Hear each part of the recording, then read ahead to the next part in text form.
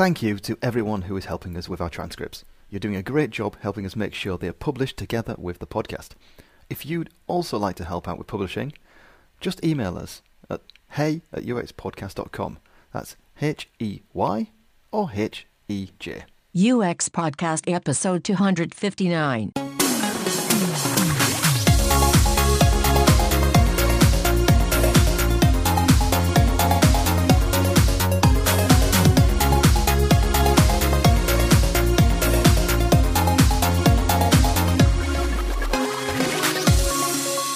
Hello, I'm Pat Axbom.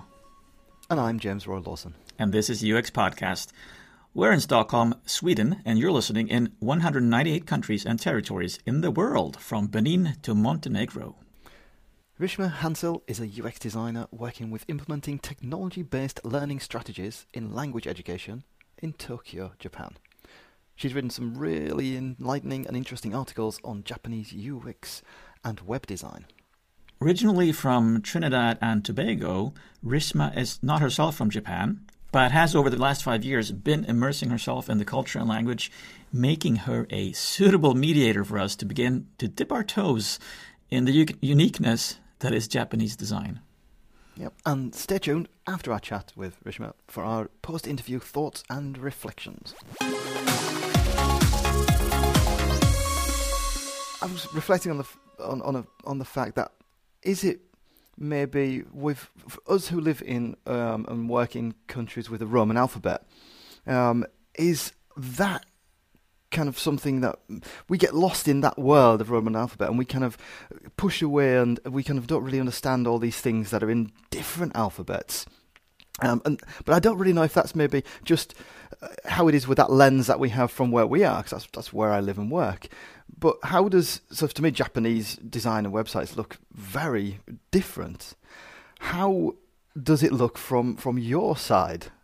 So I think one of the biggest things is just how much information you can receive in a very short number of characters. So in Japan, they use 3 types of scripts. So kanji, which comes from like the Chinese traditional characters. And those are more like picture graphs that contain so much information in just one character. And then there's the hiragana and katakana, which are the Japanese alphabet forms that make their own set of words. And when you put all of that together on a website, you can share so much information. Whereas I feel if you're looking at a website in English, you have, a bold typeset to help, pinpoint certain information. You have really stylized text designs that kind of give you the feel of what maybe this article is about or what this brand is about. But looking at it with the eyes of someone who can read and understand Japanese characters, it's more the information that you can get with all of those various alphabets combined into one. So I hadn't realised at all that the information density was such a thing. Because, I mean, you're saying that these 3 different sets of characters that you're using together. Is the Roman alphabet used on top of those 3 as well? No. In traditional, like in the Japanese newsprints, you would rarely ever see the English alphabet. It's always, they use the katakana when they're writing foreign words in Japanese. So, right, okay. Yeah. So it's like some of them even sound very English. So in English, we would say hamburger, and the Japanese alphabet would say hamburger. So you can pronounce it using the Japanese phonetic. Yeah. Right. Oh, yeah. wow. Yeah. Okay. So there's not even a need to use English words. No. But branding, of course, I guess, is still right kind of company brands and things. Yeah. Right. Okay. But so when we're looking at if we're looking at a Japanese website, then where some of the things that maybe we would perceive as headlines are maybe even more like sentences, I guess, to us. Yeah. Oh. Yes, and there's something really interesting about how much information a Japanese person wants on a website, which for me it kind of shifted when I moved to Japan and started to realize, okay, they want to know a lot of things up front. The customer journey is really different. In Japan, they want you to disclose as much product information from the get-go. Like as soon as you open that gate, let me know, what am I getting into? What are the materials? Who designs this? Where does it come from? Whereas I feel in the West, we're very much, a visual. Like we want to see those pretty images, like scroll through maybe those 3D renderings where you can rotate it. And we want that before we go into things like product reviews and the manufacturer, stuff like that. That's really interesting. But that also means that if there is more information density, we don't always catch on to that. So there's actually more space to have that information up front as well. Yeah. Some would argue, because when I look at a site, I'm like, okay, there doesn't need to be that much stuff going on. But at the same time, it's what the user feels is most helpful for them when making a purchasing decision. For me, I just have to go back to that, because something that blew my mind was that there's no bold, there's no italics. Yeah. And that made me wonder about fonts, because font choice is really important in Western design. And you were talking about how you can actually design the different letters in different ways. But how would that work? Because you couldn't go, do I choose a sans serif font or a serif font? Because if you add serifs, it's not the same letter anymore. Yeah. There are different ways that you can style the Japanese letters. In the same way that we might choose a different typeface, or maybe increase the size of it rather than make it bold. But on my Medium article, I use the example of the Apple website. So they do the similar stylistic elements, just using the Japanese text. And the weight of the text is probably what people are looking at more so than the stylistic element, because some of those traditional, like some of the old Japanese bars here, for example, use really traditional kind of calligraphy style writing that I've asked my Japanese friends, and they can't read it. It's so old school, they don't even know what it means, but it's cool, and it signals to the patrons that, okay, this bar serves a certain type of alcohol geared towards a certain type of crowd. So in that way, I think there are similar type styles, just executed differently. You mentioned the Medium article that you wrote there, and in that as well, you've talked about or refer to the contrast between that simplicity of Japanese design, product design. We've got the clean looking things with nice colours and very stylized and calming almost. And then when you kind of land on a Japanese website, it's kind of like you've just been dumped in the middle of Tokyo, and you're going, oh, what? Which again feels like that's just a fascinating paradox with my European eyes on it.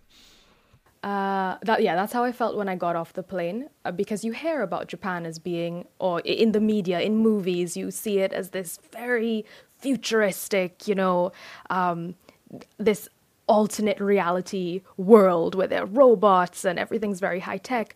But the backdrop of that is a very traditional culture, steeped in a lot of these values of like harmony, and you have like Zen Buddhism, and watching those two realities play out simultaneously is that exact experience of going into Muji and buying this very sleek, there's no text written on these packaging at all. It's so clean, but you go onto a website and it's every word in the universe that is presented to you at the same time. But it works, I think. I think the people that are living here in Japan, and they talk about the age group, the age demographic, like there's a large percentage of their online users are over 60. And in that way, they try not to change too much about what you experience online, on the web, on their apps. They try to keep that, as formulaic as possible, so people can always find the information that they need that's relevant to them. Oh, that's really interesting. So I think a lot of us will be aware of the fact that Japan has an aging demographic. It's one of those things that gets thrown out in articles and media quite often. But are organisations themselves very aware and very respectful of that aging demographic? So when you're doing design in Japan, is that something that you really are? It's an active decision, active conversation about not changing too much because you have respect for the ones who've been with the design a long time. Oh yeah, certainly. That's something that is on the forefront of people's minds because that's the user that we have to think about when designing for them. And it's almost as though they try not to change too much too quickly. It is a very slow, very progressive way of doing design, especially online design here, with a lot of their apps and websites. It's very small changes that you see happening incrementally over time. You would rarely ever see a brand totally redo their entire interface or their entire online branding and it being totally different when you look at it. I think that's, in part to the fact that a lot of people who are using these websites go to it expecting a certain thing. In the same way with products and the retail experience in Japan, you go into a store expecting it to work in a particular way. And when it doesn't, there are so many other places you can turn to for that information. That sounds actually that you have a more focus on usability in Japan than my experience is in most Western countries, where you do change a lot. And I do lots of talks about accessibility, and one part of that is the constant change of payment systems and how you buy tickets on the bus, and everything is changing so fast. And so what you're saying is that it's actually part of the culture to not change that fast. Yes. And for some people, like when I first arrived, I found it a little bit frustrating. I remember the first time someone asked me to use a fax machine, I was very upset. I was like, what? I was like, excuse you? I'm like, hold on, let me go back to the 90s real quick. But that's that's the thing. That's what they like. A lot of those systems are still in place. And they phase out, but it takes quite a few years before that happens. And in that time, you have the old and the new coexisting. So people are learning and adapting they're adapting better, but at a slower rate, I would say. So I've used a lot of those kind of like online systems. When I use the subway, it is so accessible. When I came to Japan, I didn't speak any Japanese, nothing. I only had pictures and colors and my UX background to figure things out. And it worked really well, really, really well. So that's just a sign that usability is working. I guess you get it gives you space to consider maybe the details. I mean, going back to what you said about like simplicity and some of the small details of things, that when you're rushing to do big changes, as Per said, we seem to still a lot of the time do these massive changes, excluding maybe Amazon, who would be one of the ones that have been, very Japanese in their approach with keeping a very similar website for an awful long time. But as a designer, then, do you feel that you do get kind of like more space to breathe and to kind of tinker, I guess, or tweak the designs than have to do a kind of like 1,000 wireframes for an entire new redesign? Yes, I definitely think so. There's no ever massive overhaul of something. We are not taking everything apart and putting it back together again and making it new. It is one or two things that we look at a time, and how we can improve that, how we can make that better. And I think with that kind of laser focus on one particular function or aspect of a product or service, that's how Japan seems to be excelling so much, globally, with their innovation in tech and in AI and in services. It's looking at what isn't working so great or what can work better and focusing on that, fixing that before jumping into the next thing, or redoing everything and then looking at what went wrong, how we can make it better, like that. On another note as well, I find that approach has done well for customer loyalty. There's a lot of brand loyalty in Japan. People really, you choose a brand, whether it be anything from milk to shoes to a certain piece of tech, and you stick with that for the rest of your life. So, um, yeah, and I think that loyalty comes a lot to where the customer just feels connected and feels like they're growing with the brand rather than the brand growing so fast that they can't catch up with it. Right. So the familiarity that they can build with something that is stable, Yes, creates a stronger attachment than something that becomes unrecognizable on a regular basis. yeah, pretty much. And with Japanese people having, I think, one of the longest age groups. Like, I mean, I know quite a number of centenarians here. So if you are loyal to a brand, yes, I want you to be loyal for 100 years and more. Yeah. So here in Sweden, we have a lot of older people as well. Or at least we have demographic. People live a long time in Sweden, and I'm not sure though if we can make the same analogy between Sweden and Japan in that sense. No, not at all. Exactly. That's so fascinating to hear. Well, but it's also because we change more here. So, I mean, we can't really test it. Because, I mean, even our public sector companies, they change logos and they rebrand and they're totally different and they have this tone of voice and it changes. So it's much harder to be loyal, of course, then. Something I picked up on also is what I would call a sense of humor, but you didn't call it that in your article because I loved the frogs. So the frog-shaped construction signs. And that was also so enlightening to me because, I mean, in most countries, the construction signs or even the roadblocks would be just big blobs of concrete. But what I was seeing in your article is that they were frog-shaped and green. And cute. And fun to look at. Yes. do and that to me is like, that is what I get the sense of. I get all these impressions and they make me feel good. And there's a sense of humor there. Yeah, I like that you call it a sense of humor. I didn't think about it like that, but yeah, a lot of it is really funny. It does make me chuckle. Do you use the word kawaii in Sweden? Like when you talk about things that are very, very cute, of the like. My daughter probably would, but she's really into Japanese culture just now. But I wouldn't. You wouldn't. You wouldn't say, "Oh, that's so kawaii." No, I wouldn't.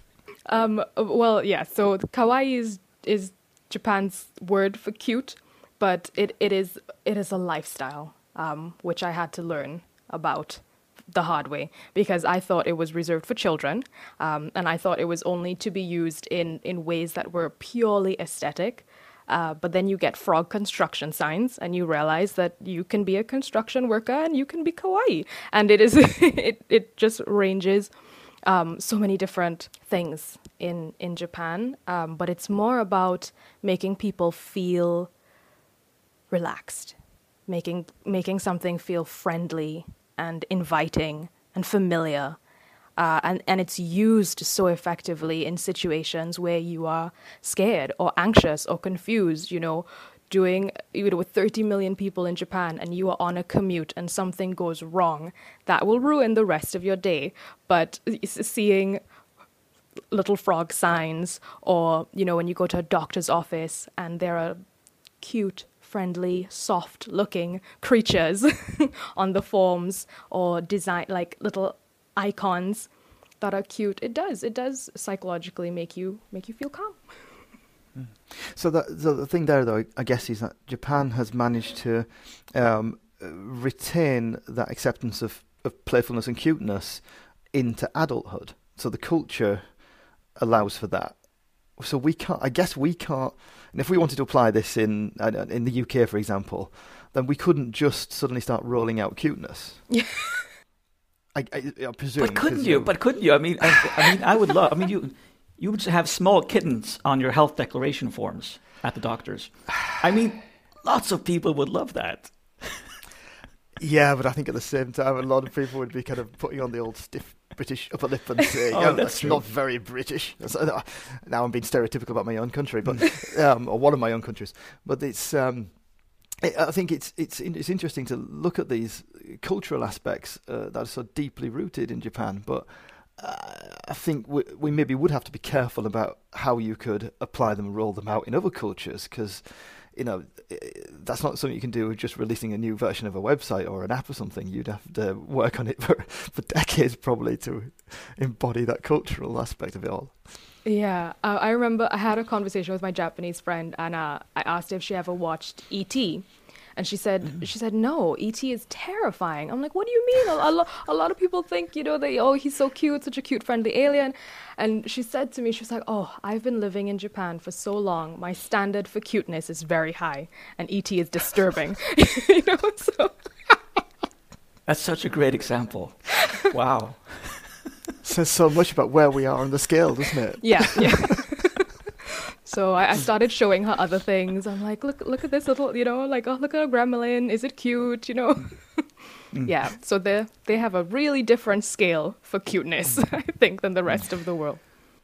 Something I've heard is that, yes, the cuteness seems to last into adulthood, but with the language, there's a different thing, isn't there? Isn't the language used by children a bit more distinct from the language used by adults? It's kind of with the complexity and simplicity and things. Yes, yeah. And Japan has a hierarchy system with their language, so there are levels to politeness in the language. And in terms of UX, like when we have to write text for an app, we have to use the most polite because we're talking to our users, our customers.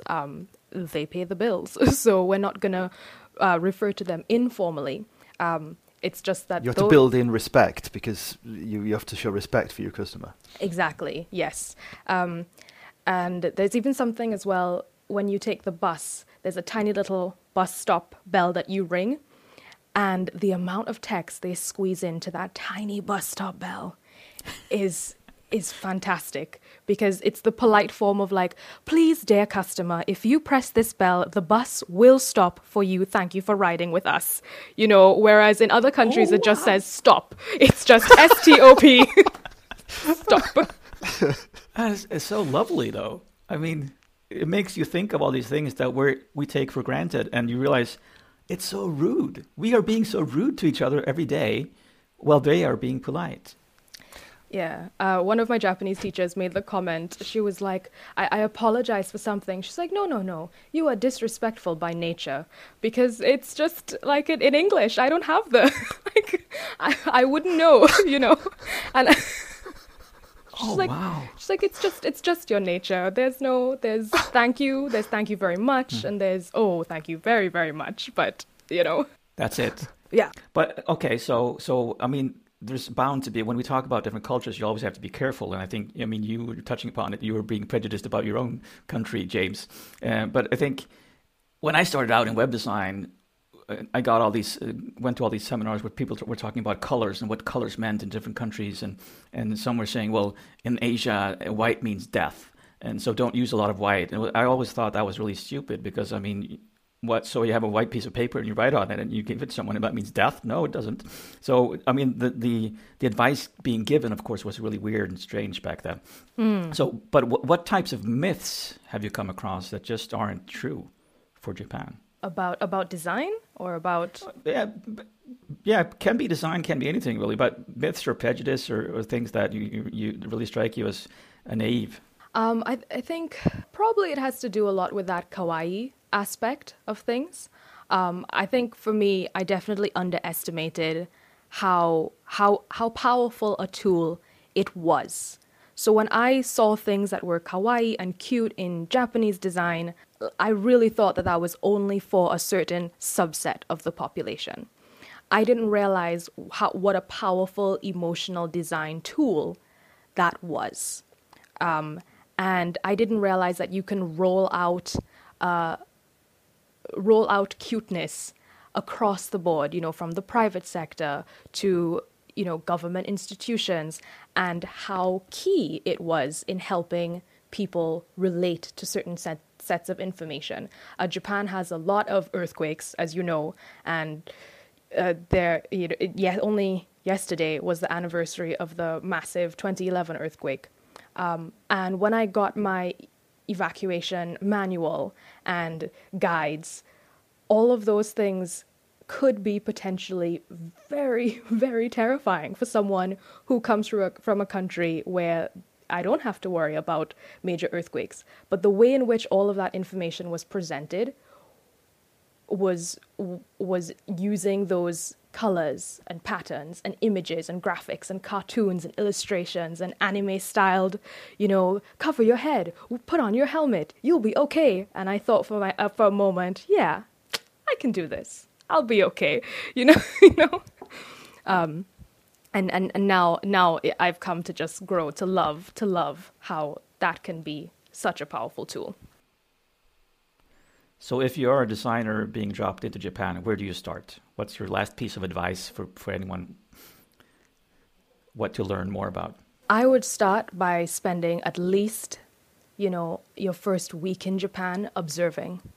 Sit on the train, sit in a restaurant, and just watch. Japan, Tokyo especially, is a playground for UX designers. You can observe, you can play with different machinery and technology and enjoy and watch how people of all ages interact with products, down to, buying things in the supermarket, opening packages at convenience stores. Just be an observer. And I think you learn a lot that way. I'm really looking forward to going. Me as well. Yeah. Hopefully it'll happen soon. When things open up again and allow us to travel, then I'll be looking forward to observing and taking in all of the cuteness and complexity and fascination of Tokyo and Japan. If I'm here, give me a call. I'll give you a grand tour of the city. We will do. Thank you. Thank you so much for joining us, Rishma. Thank you for having me.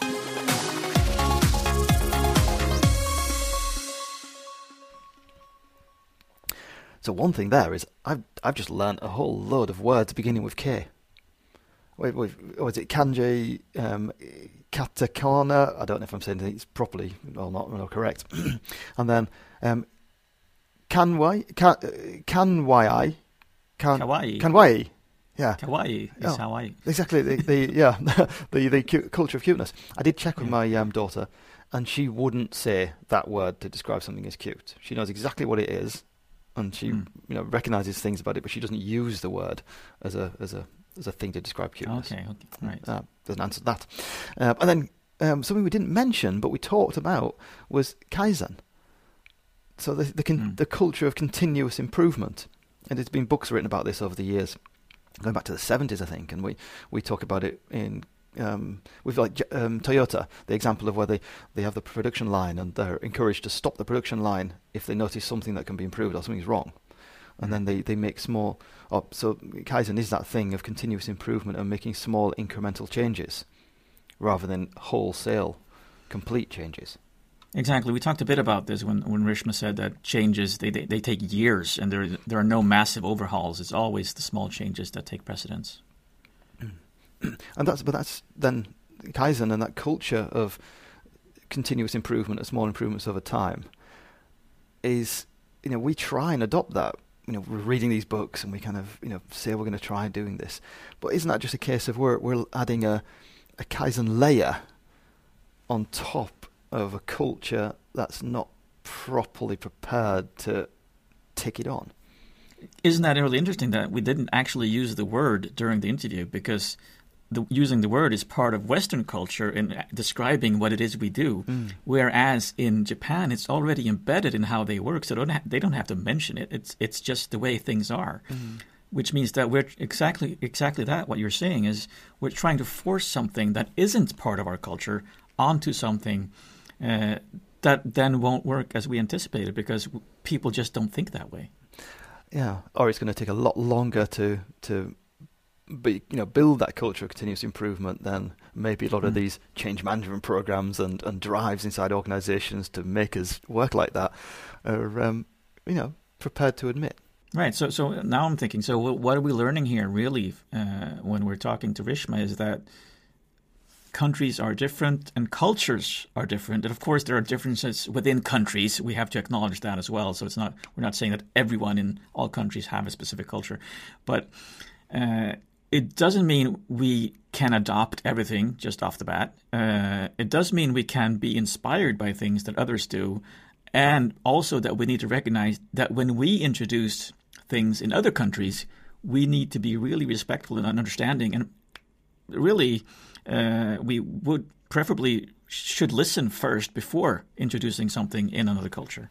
And this is a really, really interesting aspect. I mean, if we think about how many times over the years, like I've been involved in rollouts of like, international websites and so on, a whole series of country sites for a Swedish brand, a Swedish international organization. And the way we do that is you have a design, often designed here in Sweden, and then you translate it. And it gets translated into all these different regional markets. It doesn't get redesigned. It doesn't get specifically designed for a particular market in a detailed way. At best, it is just the words that are changed. And I mean, we've talked about culture and that aspect, a few times before over the years, and how it's better to allow local organisations drive these kind of things because they know the local market best, which fits into this about culture. But it's still, I think, a lot of time just down to translating the words. I mean, one simple example of that I've come across so many times, of course, is that a lot of the websites I've worked with have also been translated to Finnish. And the Finnish language has really long words, which means that a lot of the things that are supposed to fit in one button take several rows in that button. And so it just visually doesn't appear the same, but also just thinking that we can just translate the words and that will come across in the same way in another country. I think we're fooling ourselves all the time because that's not how language works. Yeah. And I think that's what really the types of insights we got from Rishma now is that language can be so different and even the letters in writing can be so different in what they convey. Yeah, exactly. So that thing when we think about, let's take Twitter. It's an American product based on American cultural values and cultural perspectives, which has become global. It takes no prisoners when it comes to, it makes no adaptations for localities, really. It allows you to translate tweets. But again, we're back to that brutal, just this is a word, that's another word which matches it, which doesn't. So if we take Rishma's example of the bus stop button that says stop, you take the word stop in a tweet. How do you translate that to its true meaning without the context and the understanding of the culture that lies behind the words? And some words will have so much meaning because of events that have occurred that are part of history in that particular country. So just translating the word and not actually understanding that the word can itself contain so many connotations, that itself can be disrespectful, actually. And the cultural aspect of needing or the information density, like we mentioned, that that's something you can't just translate. You can't translate information density from one country to another. It has to be designed, has to be catered for. So we're brutally kind of like steamrolling our American English based designs across the entire world. We're not really taking that time or being prepared to take on the initial cost of understanding the impact in these other cultures and what you can do to make it work better. Yeah. But it actually does make me think a lot about how cultures are different within countries as well. When we were talking about that form and we were joking about how we could add kittens onto a form, kawaii style, we're saying that, well, in some countries that won't work. Well, for some people in those countries it will work. But actually, then we are saying that we're always steamrolling over someone because we're deciding that this works for the most amount of people in this particular culture or country. So we're always putting aside someone that might have appreciated something that's really funny or cute because it won't work for everyone. Oh, absolutely fascinating. Culture is never an uninteresting subject to dive into. Very true. I know you picked up an episode for listening to next. Yeah, it's a really, really recent one. Episode 255, which was our chat with Margot Blumstein about trustworthy and brand voice and how you'd go about contemplating, thinking about your brand actually should communicate, or should be communicate with your customers and services and so on. And it felt, even though it's recent, it felt really relevant to go back and listen to that again now after we've discussed and thought about these cultural aspects and how it differs so much. How do you deal with that then, from a brand perspective? That's a really good one. Yeah, like that. Show notes and a full transcript can be found on uxpodcast.com if you can't get to them directly from wherever you are listening. And click follow, subscribe, add us, or whatever you need to press or do in your culture or language or whatever it is on the interface if you aren't already doing so. And join us again for episode 260. And if you'd like to contribute to funding UX Podcast, then visit uxpodcast.com/support. Remember to keep moving. See you on the other side.